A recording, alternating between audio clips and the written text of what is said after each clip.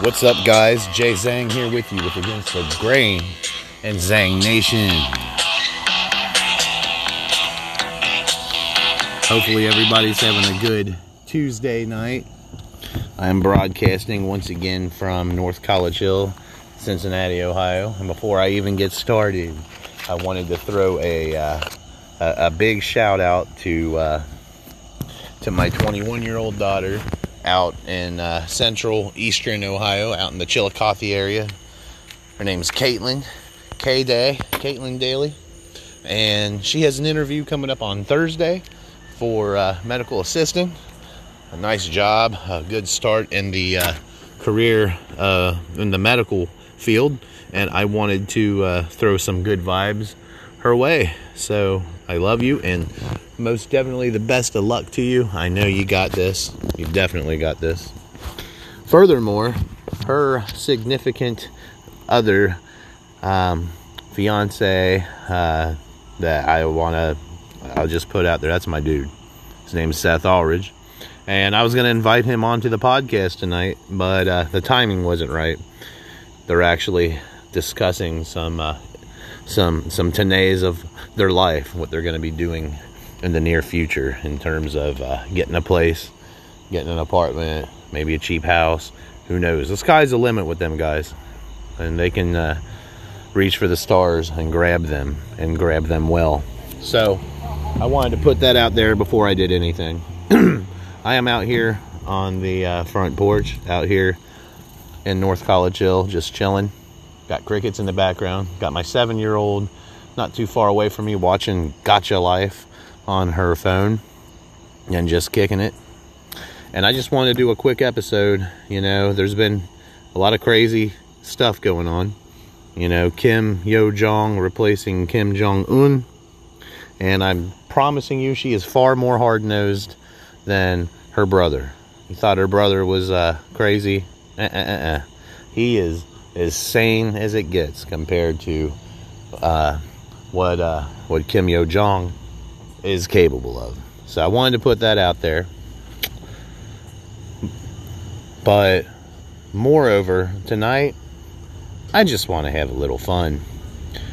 I always talk about mobile technology. I talk about wireless technology, mobile devices, technology, tablets, yada yada. Tonight we're gonna go back. We're gonna go back and do a throwback. It's not Thursday, but we'll call it Throwback Tuesday. The evolution of the mobile phone. How about that for you? Now, this is gonna sound crazy, but mobile phones kicked off, believe this or not, as early as the 1940s. They were more like giant walkie-talkies back then, and I'm pretty sure AT&T was one of the first to mess around with them. And when I say they were giant walkie-talkies, there were also these big white metal boxes that they connected to. So, in as much as I say mobile, they were heavy and clunky and connected to these boxes, and it was just a test run. They were messing around with it, and as time went on, the phones got smaller. In the 70s, AT&T played around with a mobile device, but I believe it was closer to around 1983 when the actual first mobile phone came out. And we're gonna say it was the Motorola. Been around that long. 1983, the Motorola Dynatac 8000X. Now, this ginormous phone that had an antenna the size of an iPhone 12, this thing cost $4,000. $4,000. How about that? But yep, Motorola was one of the pioneers. And, you know, Motorola is still doing it right today. They had a little off-season. They were messing up there for a while. But, especially the Moto G stylus. I've made no bones about it. That's one of the best budget phones I've ever seen in my life, period. But, yep, Motorola, very first actual mobile phone, 1983, $4,000 US. How about that? 1991, we had GSM technology first launch, and it was in Europe. Yeah, it was over in Europe. It was a Nokia. Nokia is, I'm pretty sure they're either Swedish. They're up there in the Norwegian areas is where Nokias are made. Either Norway, Denmark, Sweden, or Finland. Up there. And they put their first mobile unit out. The antenna was not anywhere near as long as that crazy Moto Dynatac 8000X. And then, who else had some? How about Siemens? Siemens. And I'm not nasty. I'm not talking Siemens, so shut up. Get your mind out of the gutter. S-I-E-M-E-N-S. If you've ever heard of that brand, they still do some stuff today in electronics. But they had some phones that they started putting out around the mid-90s. They had a phone called an S10. I think it was called an S10D, as a matter of fact. And around that time, Sony put out one called the Ericsson. The Sony Ericsson. Qualcomm had a phone. And I remember that being on the Sprint PCS network. I had one. It was about the size of a bulky cordless phone. I had that around 98, 99. Thank you, Ashton. I had that around 98, 99. It was called the QCP Qualcomm phone. It was on the Sprint network. I had that when I was like 16. Around 98, 99. BlackBerry put one out around 1999. Motorola also put a really thin folding phone with a pull-out antenna called a StarTAC. I'm pretty sure that was around 97. It was so thin and compact and folded and just fit right in your pocket. I loved that phone. You could not text on it. By the way, SMS text messaging was first introduced around 92, 93.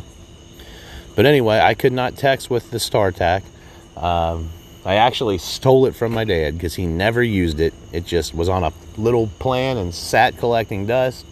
I watched it do that for 7-8 months, and finally I'm like, man, he forgot all about this thing. So I used it for a while. I eventually put it back. But I used it for about 4 or 5 months until Nokia came out with the 3310. That was the one you could play Snake on. I got mine in 2000. That thing was amazing. You could send your text messages, play Snake. The little tiny antenna on top, you could remove and put a color one on there. You could put a glow-in-the-dark swivel one on there. You could change the face plates. That thing was awesome. I was on Cincinnati Bell Wireless, and it was called iWireless. It was their prepaid. And you could pay $10 and get a 100-minute phone card with unlimited messaging. If you ran out of minutes, you could still message for up to a month before you'd have to for sure add time. Nokia after that put out a smaller one around 02, 03, and it was cool. It was a nice little phone, but that original 3310 was one of the best things I'd ever seen in its time. I adored the Nokia 3310. 18-year-old man. You know, I'd been working since I was 14, but that was the first, like, my own plan, my own phone that I bought. The Nokia 3310 with all of its bells and whistles. Oh, crap. How about the Helio? There was a Helio that came out around 07. But furthermore, I'm going to mention a brand of phone by a French maker called Sagem. S-A-G-E-M, Sagem.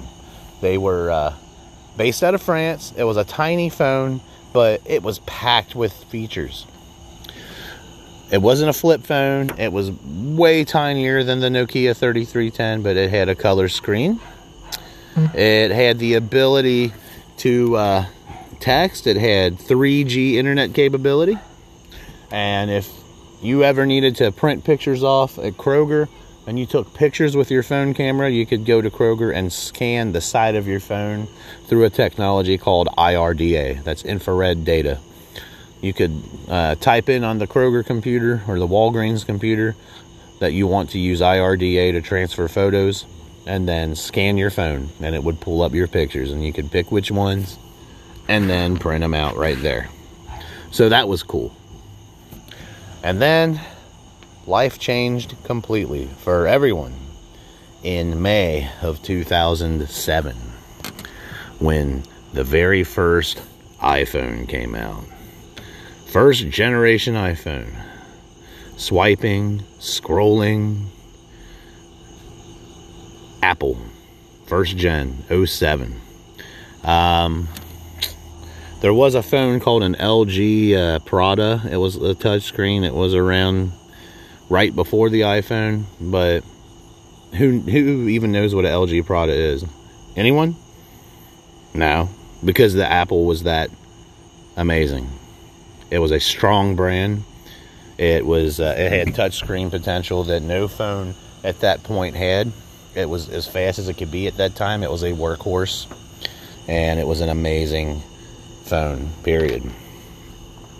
You had your iPhone 3, 3G, 3GS, and then in 2011, the first Galaxy S's came out. It might have been 2010. It was an S2. And around that time, the Note came out in 2012. The S5 came out in 2014, and I don't need to talk about those phones because I'm sure we can all remember about 5-6 years ago when the S series had first come out, and the Note. I love the Note. My very first Galaxy that I ever had was a Galaxy Note 2, and it was a beast phone at its time, and it gave Apple's iPhones a real run for its money. It was bigger than what was out then, which was the 5 and the 5C. It was bigger. The Note 2 had it. You had your first S Pens. You just pull out your pen and start writing away. Nothing like that was around at that point, and Apple needed to do something. So after their 5S, they put out their 6 and their 6S's around 2014 and 15 to battle what Samsung was doing. And that really upped the ante. And to this day, in 2020, the iPhone 6S is still a workhorse. Its camera is slightly outdated, but with Apple technology, that camera is not too shabby. Not too shabby. But, we needed to go bigger because Samsung was going bigger and LG was following suit. And so you had your 6S Pluses, and then in 2016, your 7 Plus. Remember when the home button went from squishy to firm? And the technology was a little bit better. The A11 chip was introduced, made it a little faster. Helped with camera technology too. Yep, there's that. Around 2016. The 1 Plus, 7, and 8, and 8T, and all that crap that came out within the last couple years. Super fast. And the 1 Plus 7 was one of the first 5G phones of its time, just a year or two ago, along with the, the S10. I think some of the Galaxy S10s were 5G capable, and then some of them were not. I have an S10, but unfortunately, mine is not 5G capable, because mine was made a little bit earlier in 2019, before the second round was produced, which was 5G capable.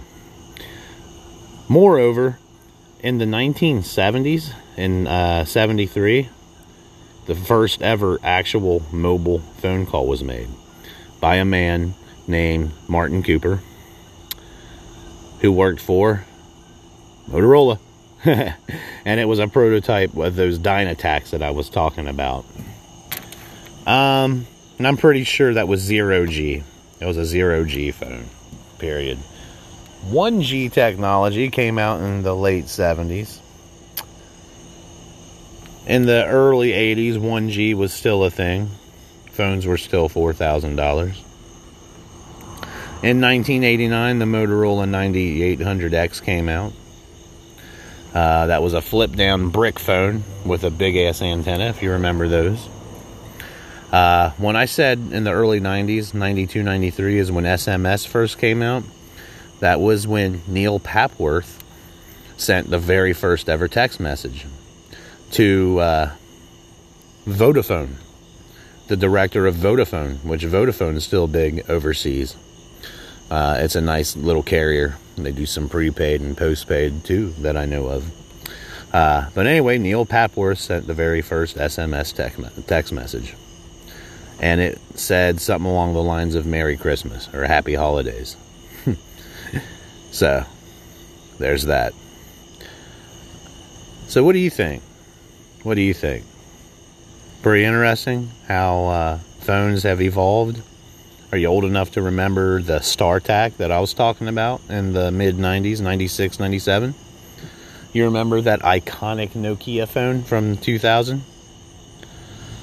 Are you older? Do you remember car phones? You know, when I was like 8 years old, my grandma's friend Sue had a really nice Camaro RS. And she lived right up the road, her and her husband Bob lived right up the road off of Galbraith here in North College Hill. And they'd come over and visit sometimes, and their red, it was a cherry red Chevy Camaro RS. It had a car phone in it, a big old hunk of technology. Big old 50-pound phone. You remember that? You old enough to remember that? Anyway, that's all I wanted to do. I wanted to have some fun. I wanted to get away from the coronavirus. I wanted to get away from Kim Jong-un. I wanted to get away from the insanity, the wildfires, the bullshit that's going on up in Wisconsin. I wanted to get away from all that and just do the history of mobile technology. And I had fun. And hopefully you picked up a thing or two and learned a thing or two in the process of it. I will talk to you guys later. I'm going to hurry up and let this post to Spotify. That way I can get it published and put across social media. Because it was cool. I bid everybody adieu. And as always, take care. Stay safe and God bless.